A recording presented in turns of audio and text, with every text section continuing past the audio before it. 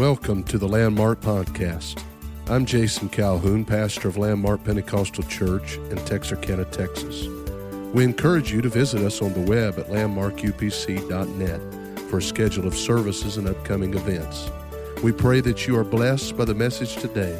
Thank you again for listening.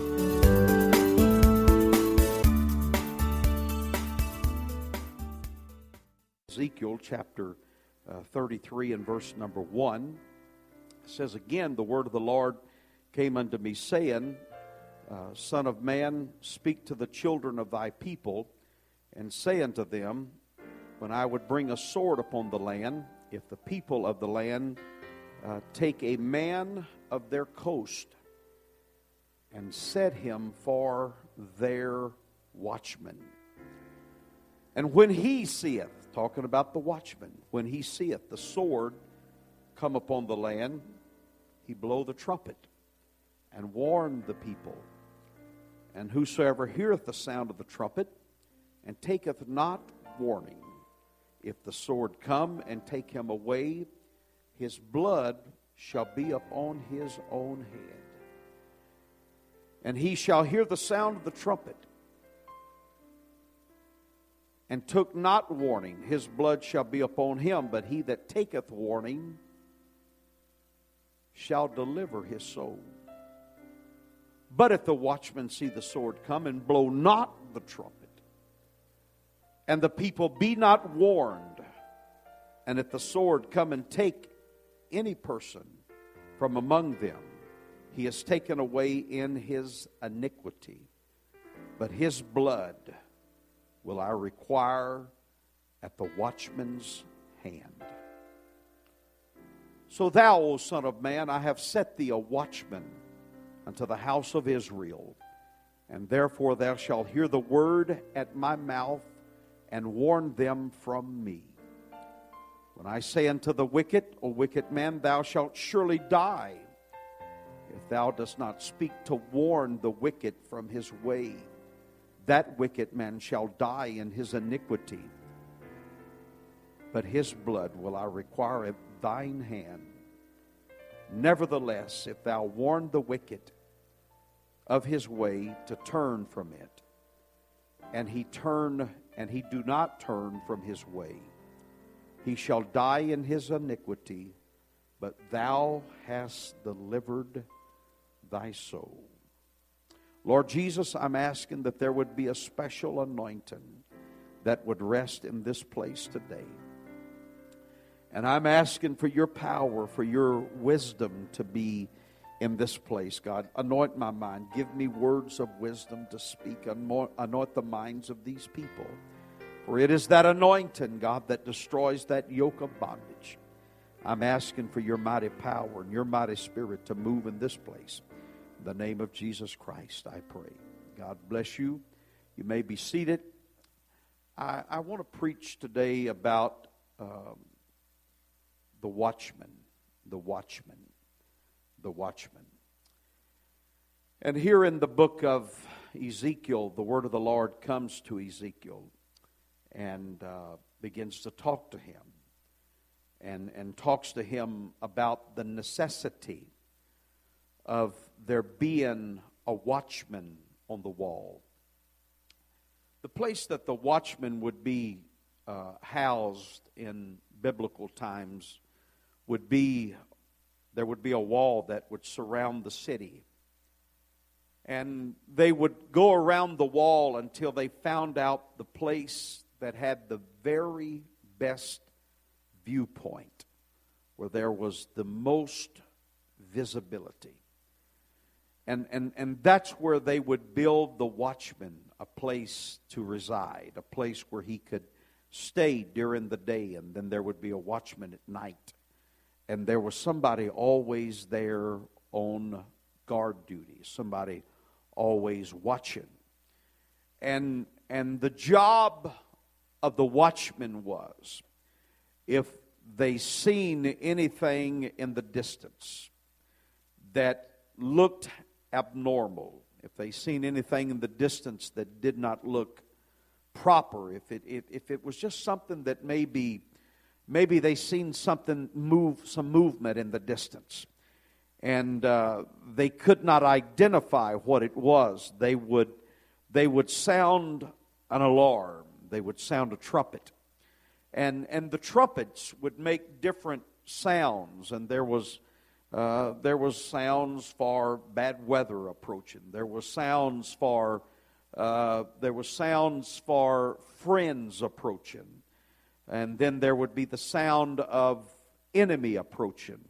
And so you had to be in tune enough to know. You had to have an ear good enough to listen to the sounding of the trumpet to know what was taking place. And the watchman, his job was to make sure he knew what sound to put out.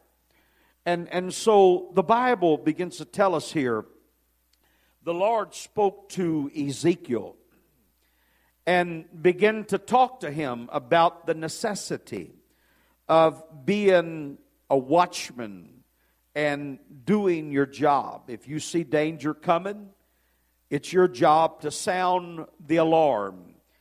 And if you don't sound the alarm, then in the day of judgment, their blood is going to be on your hands.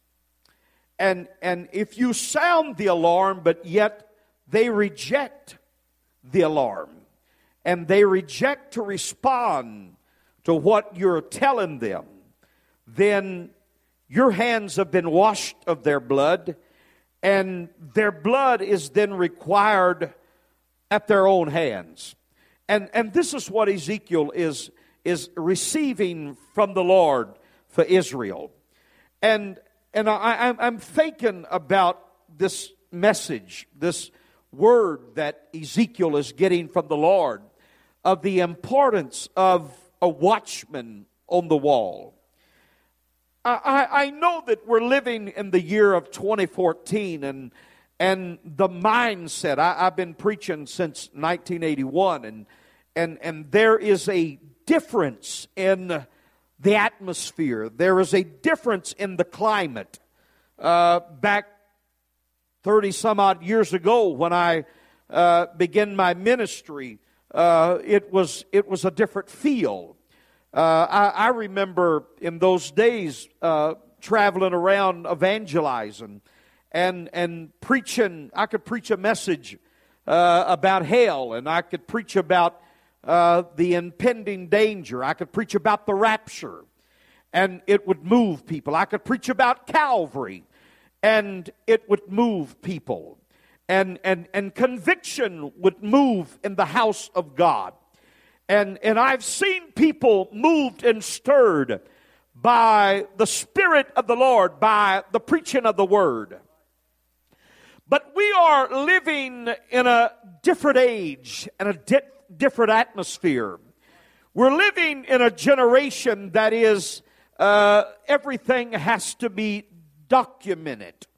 Everything has to be facts and figures, and everything has to be worked out scientifically. And you know, I'm going to tell you something about the church. There's a lot of things that's going to happen in the church that you're not going to be able to figure out with a pencil and paper. There's going to be some things that's going to happen in the house of God that you're not going to be able to do a Google search and find out an answer for. There's some things happens around here that is a man of God perhaps being led by the Spirit of God. And maybe there is the man of God, the watchman that is in that lofty place on the wall.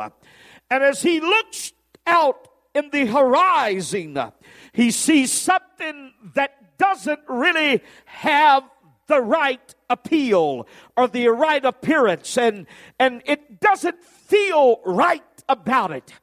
He doesn't really know why it doesn't feel right. He doesn't know why it doesn't appear to be right, but there is something in the Spirit that is talking to him and is letting him know that this is not right. I've been to prayer. I've been with God today, and I've got shut in, and for some reason I just don't really have a good feeling about this. And so the watchman, he walks to the podium on that evening, and he lifts up the trumpet, and he makes a very clear and certain sound in the ears of the congregation. But there are those that are sitting in the house of God that don't have the same feeling that the man of God has got. And so there is a contrast of opinion, and there is a difference of ideas. The man of God has been walking with God. The man of God is being led of the Spirit, while you have been out doing whatever you are needing to do for that day. And so there's a lot of stuff don't go together. And I feel right about what I'm preaching today. There's 2 times I like to preach. That's when I feel like people are liking it, and when I feel like they're not liking it. And there's some people liking what I'm saying right now, but there's some people that are sitting there, and I pick up on your spirit right now, and I'm going to preach to you. I feel right about what I'm doing today. Praise God. There's going to be some things that the man of God's going to preach and talk about that maybe he can't give you. You know, I preach some things at home I don't have chapter and verse for.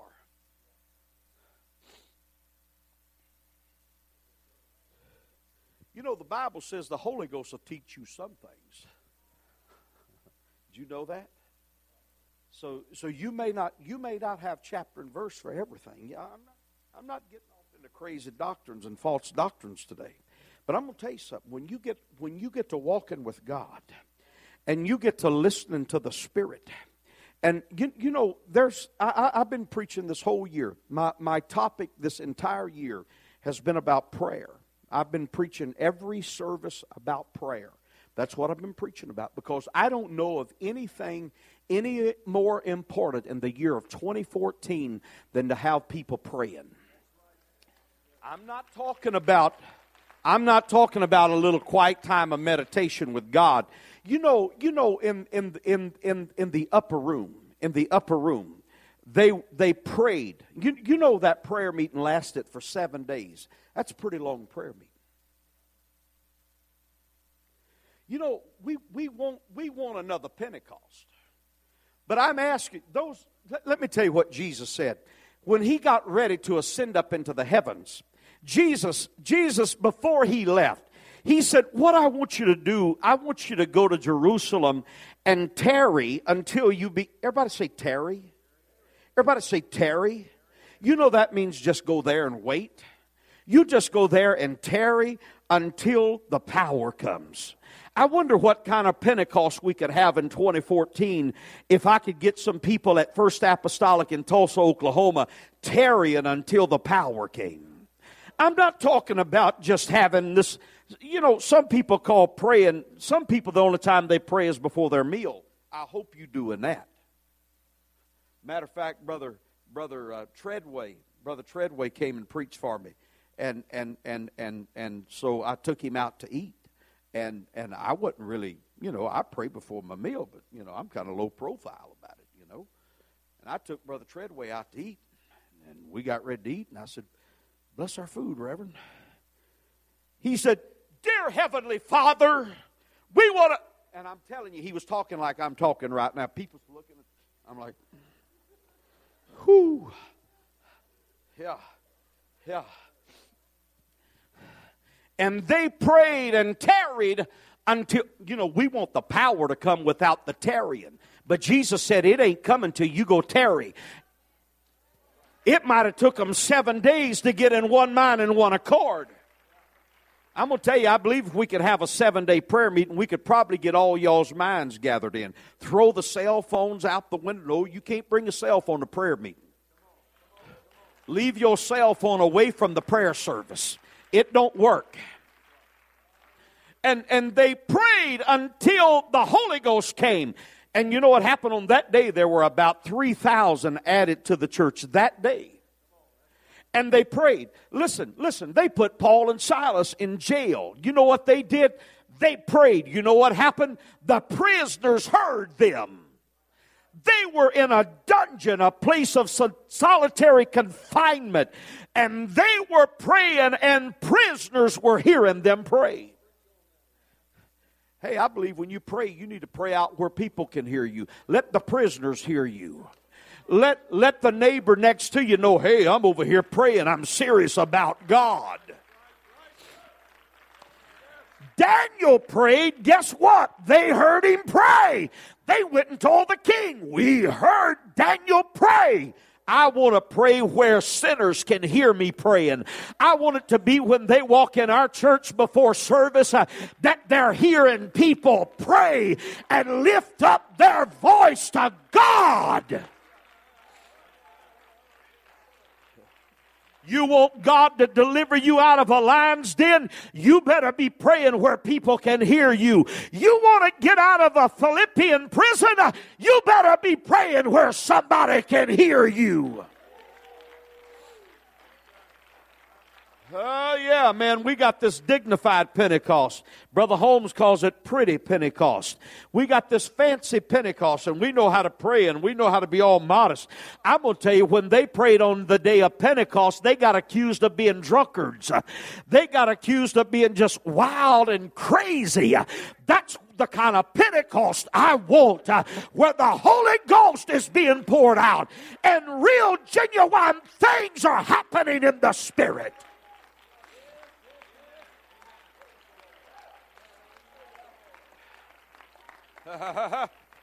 There's got to be a man of God. Thank God for your pastor that's got a fear of God. He came and spoke to our youth just a few weeks ago, and he inspired me because he was preaching and talking to our young people, and he talked about praying and getting in a vein of prayer. You stirred me up about praying until you get out of the carnal state, praying until you get all of the junk out of your mind, and praying until it's just you communicating in the Spirit. Paul talked about it being moanings and groanings without utterance. When you're at that place in prayer, you're touching heaven. Things are happening in the Spirit. That's the kind of prayer we've got to have in 2014 if we're going to have another Pentecost.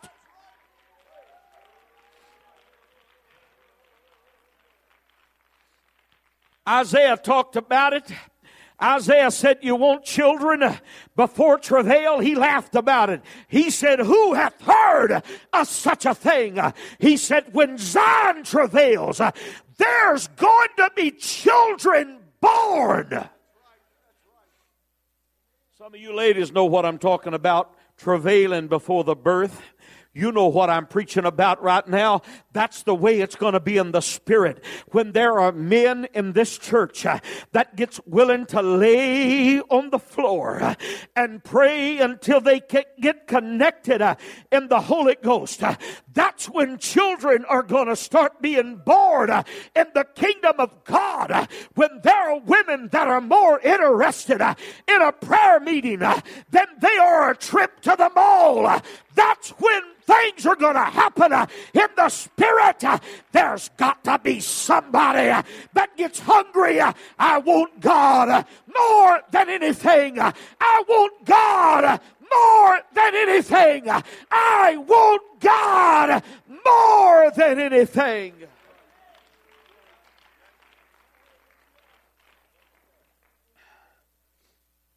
So, God put a pastor in our life, a watchman, and he looks out in the distance and he sees impending danger because he's been with God. This man of God is a praying man. I've been with him. He don't mess around. When it's his preaching time, he is somewhere getting a hold of God. You pass by this church and you see his vehicle parked here. He's not here playing games on the computer. He's in here seeking God. He's in here preparing and getting ready for what the Lord is dealing with his heart about. And he gets up and he says, in the distance, I see danger coming. Man, I've had people, I would be up at night praying for them.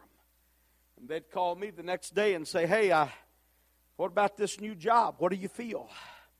I'd say, I was up praying last night. I didn't even know you was thinking about changing jobs. But I don't feel like it's a good idea.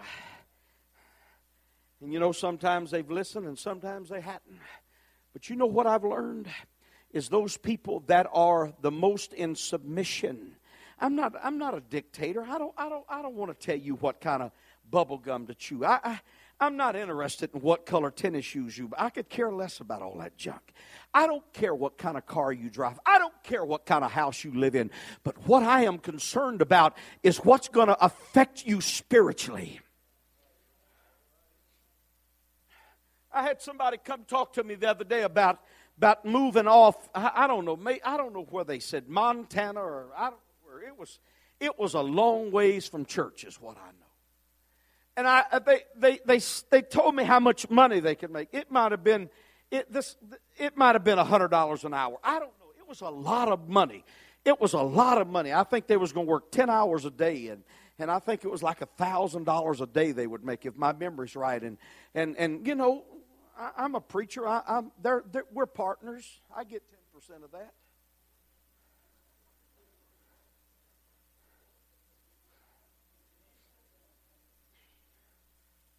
Maybe I need to preach about that a while. If you want to be blessed, you better be paying that 10%. I tell you what God told them Old Testament priests. He said, go command them to give their tithe. Command them. Boy, some of you'd get upset if you walked out of here today and your car was sitting on blocks. We go take your tires off because you ain't paid tithes. We're going to go sell them. You wouldn't like that. Yeah. So anyway, we partners. I got a little interest in this. I'm good. I am real good with figuring 10%. I know how to do that. I mean, you just take a zero away and it's mine. Yeah, that's a pretty good deal. And so I got that figured out. So I'm sitting there and I'm thinking about this because these people pay tithe. And I'm thinking about this. Man, this is $100 a day. It's a pretty good deal. $700 a week. Just tithe. That's pretty good money. Thank you, Jesus. Ooh, glory to God. I'm feeling good. But there was something in me when I sat on that wall and I looked in the distance. I said, it ain't right. I said, it's spiritual suicide is what it is. That's what come over me. So far, they ain't done it. Praise God. You know what? The man of God can't always tell you what you want to hear. You may look at it on pencil and paper, and it may look like the very best decision. But when that man of God feels in the spirit that there's something that's an error about this, you know what I found out? That the people that are in the most submission to what I'm preaching are the people that are the most blessed in every way that I can think of.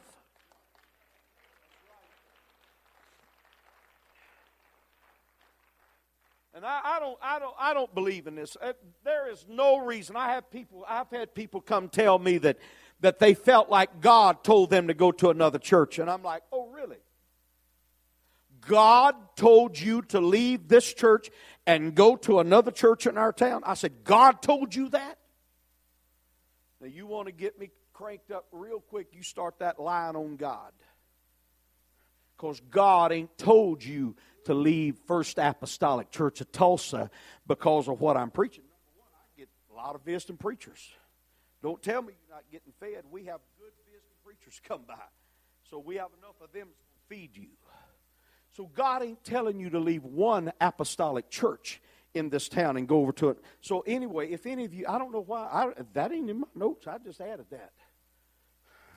Sometimes you just add as you go. Yeah.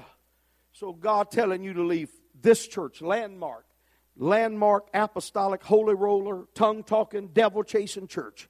If you think God ain't told you to do that, the devil's telling you that.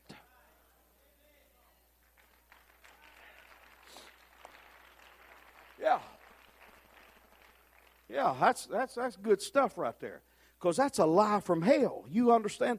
That is a lie from the devil. And because this man of God walks in the Spirit. This man of God is led of the Holy Ghost. This man of God is praying. This man of God is getting in the pulpit and feeding you on a regular basis. And so you need to, you know what, I got the Holy Ghost. Brother Weeks, I like what you said because I got the Holy Ghost when I was 7 years old. Hey, I'm going to tell you, the Holy Ghost is good. I've never drank beer, wine, whiskey. Never drank none of that. I've never smoked a cigarette. I've never been to the bar room. I've never been to the honky-tonk. I've never been to the picture show. That's what we used to call them, picture shows. Our preachers preach against picture shows.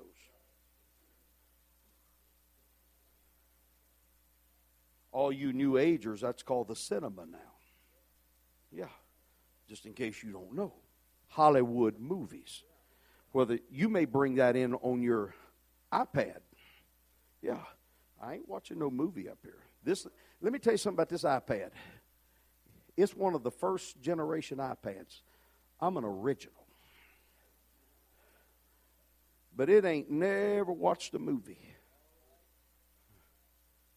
Not a Hollywood movie or no other kind of movie. I'll tell you what it has done. It's read the Bible through several times. It's got the Holy Ghost.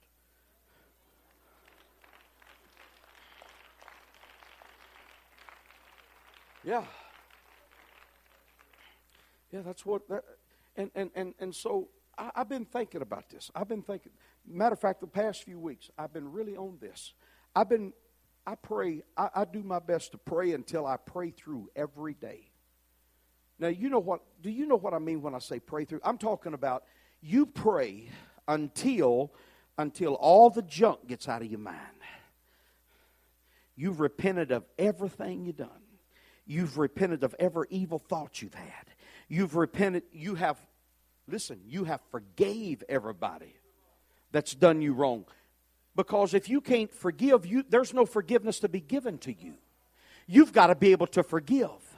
And so I've been praying until I pray through. But one of the things that I do in my prayer meeting, I spend time in thanksgiving. Just giving God. Because I'm going to tell you something. God don't like unthankful people. Ingratitude is a spirit that we're cursed with in this day and hour.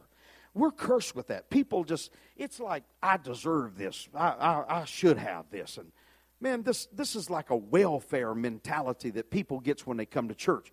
Get out of that. If you've got, I need your mercy, Lord. Man, I love that song. I need your mercy. That's what I'm needing. I need mercy. And so if I want mercy, you know what? I've got to be merciful. If I want forgiveness, I've got to forgive. It don't matter how wrong they've done me. Whatever they've done, I've got to be willing to lay it on the altar and say, you are forgiven. I'm not holding it. Because I'm going to tell you something. When you start holding bitterness and grudges in your heart, all of a sudden you're going to be filled with hatred. And you're going to be a person that nobody wants to be around because you let that seed of bitterness grow and take over your mindset. You better pray until you pray through every one of those spirits. Every day, Paul said, I died daily. Every day, I got to crucify my flesh. Every day, I got to bring my body under subjection.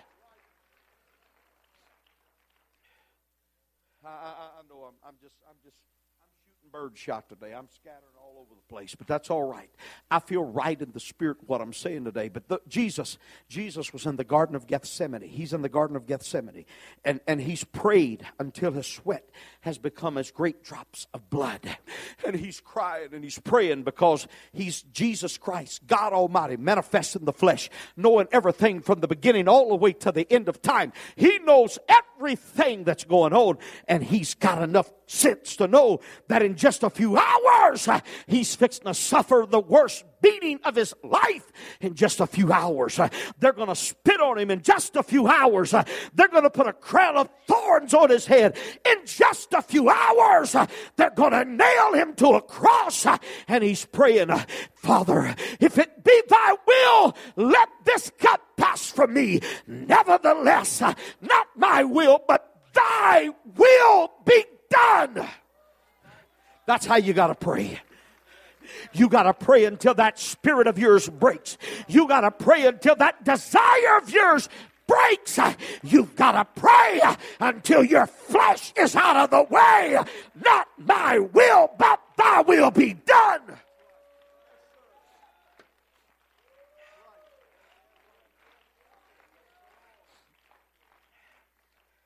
And he comes out of that kind of intense prayer meeting. And the disciples that for 3.5, imagine Jesus Christ being your pastor. Some of y'all say, oh, I'd like that.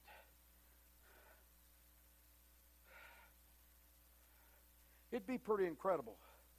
As they brought somebody blind, bam, they got their sight. They could roll caskets in here. And Jesus could say, Lazarus, come forth. They set up in the casket. Pretty incredible. The deaf could hear. The lepers could be cleansed. They run out of wine, water. I'll run out of wine. They could turn water into wine. That's not intoxicating wine. It's fruit of the vine. Jesus ain't going to get everybody drunk. Don't get crazy. So that'd be pretty incredible how that. Come to our church. Jesus is our pastor. And so here you come bebopping up in here. Jesus is our pastor. Oh, praise God. Jesus is our pastor. And all of a sudden, Jesus just kind of looks through the congregation and says, you. I know your very thoughts and your very intent. I know where you've been today. I know everything you've done today. You understand what I'm saying? We're going to vote Brother Calhoun in. Yeah. You'd probably win over Jesus. Because when they got to thinking about what all Jesus could really do, it wouldn't all be all peaches and cream. Yeah. And so Jesus walks out of that prayer meeting. And there's those disciples. They come for prayer too, but you know, they've had communion and everything. And they're just kind of. And Jesus comes out. And he's wiping sweat. And he's just looked into that cup that had Calvary in it. And he says, what? Could you not watch with me for 1 hour? And he said, watch and pray that you enter not into temptation. Now I'm going to tell you the kind of prayer that's going to keep you from temptation is that prayer like Jesus just had over in Gethsemane until he prayed, until he broke. Not my will. Most every temptation that you are given to is for selfish, self-centered gratification. And Jesus said, not my will, but if I drink of this cup, I'm going to Calvary. That's the kind of prayer you got to have every day. And so I got to praying. And in my prayer meeting, my mind went back down memory lane. I was a kid, 5 years old. My mother, my 80-year-old mother's here with me this morning. I was 5 years old. She was, I guess, probably 35, 36 years old at that time. And there was something in that service. My old pastor, he was 6'6". He was a giant of a man. He played an old guitar and sang, played them old bar chords. Before he got the Holy Ghost, he played in the bar rooms. When he got the Holy Ghost, the bar room was right across the street from the church. He just moved across the street and kept playing the guitar, just changed songs. Yeah. And so they'd have their music turned up loud, and he'd turn ours up louder. They'd turn theirs up, we'd turn ours up. Man, it sounded like was in New Orleans, man. It wasn't Bourbon Street, but it could have been. Bar rooms all across the street, the church over here. And he's in there playing that guitar. I'll never forget it. 5-year-old kid, I looked up at my mama. It's the first time I'd ever felt God. And I said, I want to go pray. I knelt down, and I was only 5 years old. I had that. I couldn't stay focused on anything very long at 5, but there was a few minutes. I got focused, and tears started running down my face. And I didn't know much about it. I just said, God, I'm sorry, forgive me. I didn't get the Holy Ghost that night. I was a slow learner. I didn't get it till I was 7. But I've been thanking God for that old pastor of mine. Because I'm going to tell you about the pastor. The pastor, he leads a church, and my pastor may not have been everything, but I'm going to tell you what he was. I'm going to tell you what he was. He was a praying man. And he believed in revival, and he brought a revival atmosphere. I'm going to tell you, the pastor can bring revival, or it can bring a cold, carnal spirit in a church. You need to thank God for your man of God that's doing everything in his power to lead you and guide you to the place where young children can receive the baptism of the Holy Ghost. I believe Brother Holland was maybe here a while back, and he told me that there were several children got the Holy. Am I right about that? Somebody, I don't know, you was telling me about several children in one service getting the Holy Ghost. You know what it was? It's been this man of God guiding you for the last 11 years and saying, we're going to have an atmosphere in this place. When sinners come, they're going to be able to feel the Holy Ghost. When backsliders come back, they're going to be able to feel the Spirit and the power of God. We're not worried about talent. We're not worried about ability. We're not worried about all of that. But what we are worried about is a move of God in every service.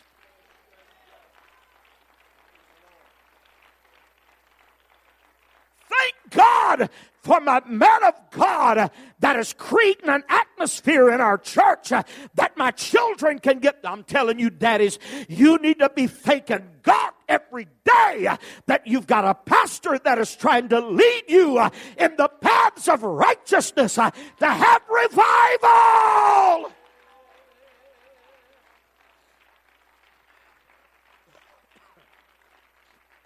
He's not trying to see how close to the world he can walk. There's a compromising spirit that's trying to push him that way. There's preachers that are caving in by the dozens. But thank God you got a man of God that's got a backbone like a saw log that says, I'm going to stand up in a compromising age, and we're going to have revival, and we're going to have holiness and separation from the world.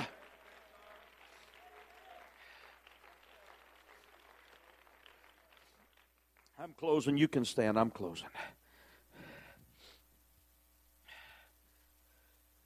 So this man of God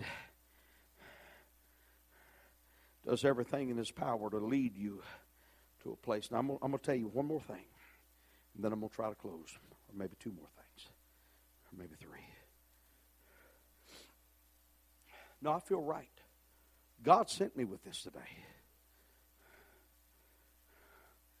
This man, and I'm not trying to embarrass him, but this brother Jason Calhoun is one of the most sincere. I've been off with trips with him, and he's the real deal everywhere you go. He's not one thing here and something else when he's off with a group of preachers. He's just what you're seeing. He's solid, he's steady. And so what I'm telling you, you have found a rare treasure in this day. He's not going to hotel rooms watching television. He's not getting his sermons off of sermon.com or whatever that junk. I don't even know what it is. I never got one off of it. He's not doing all that. And I'm going to tell you, men, if there's a man in this church that slips around and says, you know, I don't know about that Brother Calhoun. I don't know what he's up to. Let me tell you something.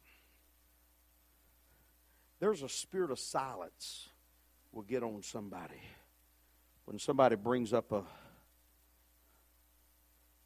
something against your preacher.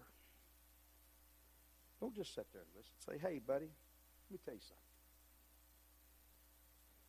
When I was going through the worst trial of my life, guess who stood by me? It wasn't you, old talebearer. But my man of God stood there. When I was sick in the hospital, guess who came seen me? It wasn't you. Because those people that's always stirring stuff up, they ain't going to, you know, I had a man one time. I went to Tulsa. And I had 5 men in the church. 5 men. Big church. Had 5 men. And the youngest one was about 45 or 50. The oldest one was 92. I'm 33. I come in there, I've been evangelizing for 14 years. I went in there to have revival. Well, they didn't want revival. They wanted me to, I guess, pay the bills. There was $1,000 a month coming in, and $500 a month, $600 a month coming in, and $1,000 going out. You understood me. $400 every month in the red, and I'm the new pastor.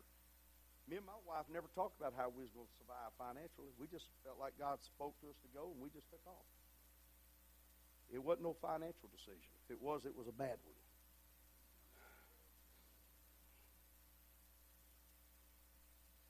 And so after I get there, we had 2 or 3 people pray through, and they want to know about the money. I'm like, you want to know what? About the money? I want to know about it too. Where's it at? Yeah, that's what I want to know. Anyway, this man, he started. Matter of fact, he went and got an attorney. And the attorney said, if you hired him, you can fire him. Well, it wasn't nothing worth, give me some funeral music. And it wasn't nothing worth fighting over. But what God put in my heart was worth fighting over. I told that man, I said, if you want to run me off, that's your business. I said, God spoke to me and told me to come, and you'll answer to God for it. Because evidently you got all the cards in your favor. And one by one, those men got up and walked out. 4 of those 5 men were attacking me. One of those men was a great man, but a spirit of silence came over him. Sometimes your man of God needs to hear your voice, sir. You say, well, I don't want to make nobody angry. You stand with your preacher, your pastor, your man of God. Don't sit there silent and let somebody run your preacher down. Because your babies may be hearing what that talebearer's saying, that gossiper's saying. Look, let me tell you something. This is a human being right here. You pinch him, he's going to scream. You cut him, he bleeds. His wife's the same way. She's got real feelings. She's a real person. But I'm telling this church, and it ain't nothing to me, man. I'm fixing to get out of town. So it ain't nothing to me. But I'm telling this church, God has put you together. Now, I may be taking something a little out of context. But the Bible says, what God hath joined together, let no man set asunder. And God has joined this man to this church. And if there's any man that opens his mouth against this man of God, hey, I'm going to tell you something. The Scripture says, touch not mine anointed or do my prophet no harm. That's what the Bible says. I'm not making this stuff up. Now, in 2014, this ain't popular preaching. I know, because it's a democratic. The body rules, we govern. Well, let me tell you something. God has a divine order in His church. And read it for yourself. Some of you need to go read your Bible from cover to cover. You need to know what it says. You know, there's probably some of you sitting here that ain't never read your Bible through. Shame on you. I went to Brother Phil White's mother's funeral in McAlester, Oklahoma. And it stirred me up. It changed my life. Brother White preached his mother's funeral and said, my mother read her Bible through 63 times. Man, here I am, an evangelist, pastor. I ain't done that. Let me tell you what I've done. I have corrected my wicked ways. And I've been reading my Bible at least one time every year. I'm telling you, I want to know what's in that word. That's what I got to give an account for. But if somebody's speaking against your preacher, you need to stand up. Hey, ladies, if somebody talks about your pastor's wife, you say, hey, wait a minute. That's who's helping me. That's who's helping my children.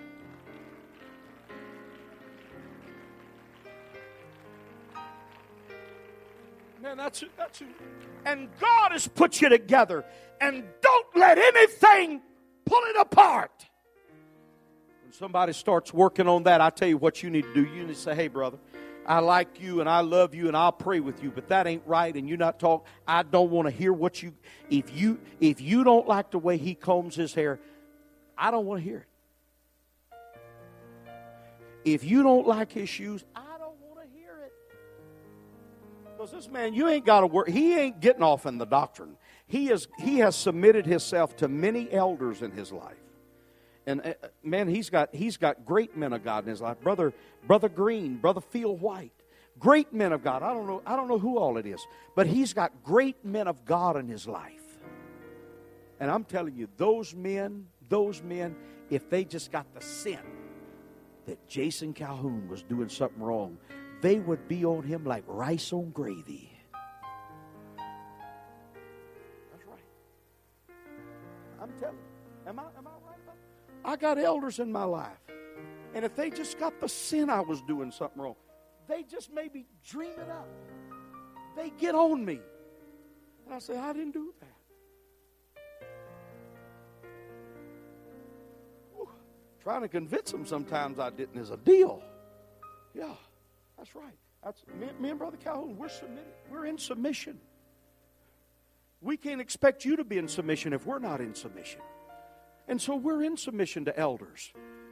And these great men of God, you don't want this church to, what you're doing's been working, it's working good. Why do you want to change it?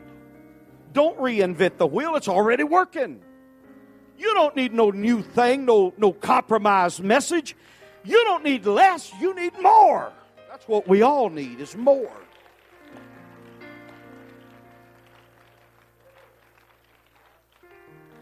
So anyway, I've had them to fight me, and I've had men that sat there and wouldn't say nothing. There's been preachers that left churches because I had a preacher preach for me a couple years ago, and he left a church that he had pastored 20-something years. Because there was a couple men rose up against him. And the good men, he told me this, he said the good men just sat there in silence. They were good men too. He said they were praying men. But he said the only ones that were talking was the backslid, carnal-minded people.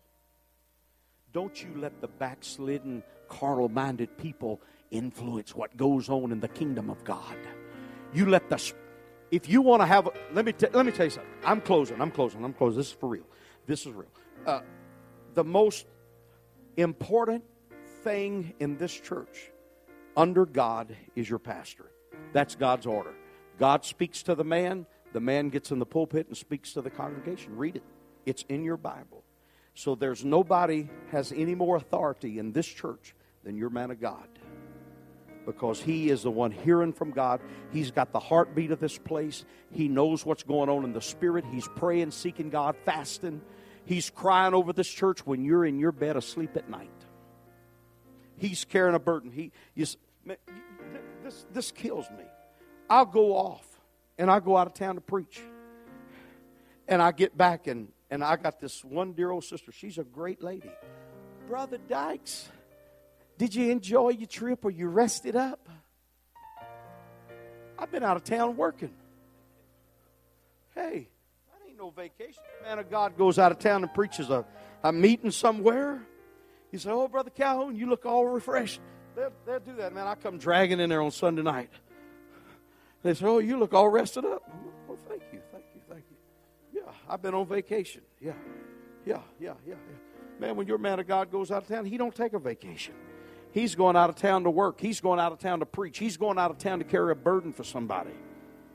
And when he gets back in town, he needs men of God. I've been praying, God, give me praying men. Give me men that can go to Gethsemane with me. Give me some men that can pray with. Give me somebody that can get under the burden like I feel it. And you're wondering why you're being seduced by all kind of temptations. You come out and you hadn't been with God. You follow your preacher. Follow your man of God. You got a leader that's worthy of honor. You got a preacher that's worthy of following. You can pattern your life after him. You can pray like him. Man, we got ladies in our church that, my wife, she rocks all the time. Guess what? We got ladies in our church, they're sitting there doing this. We got visiting preachers come by and say, boy, these ladies are all rocking. And they pray. I've walked in the church. It sounds like my wife in there praying. These ladies, they pattern their lives after them. And you got good leadership. Pattern after them. Follow them. Do what they're doing. You don't have novice up here that don't know what they're doing. You've got real, genuine leadership. Let's lift our hands and pray. God.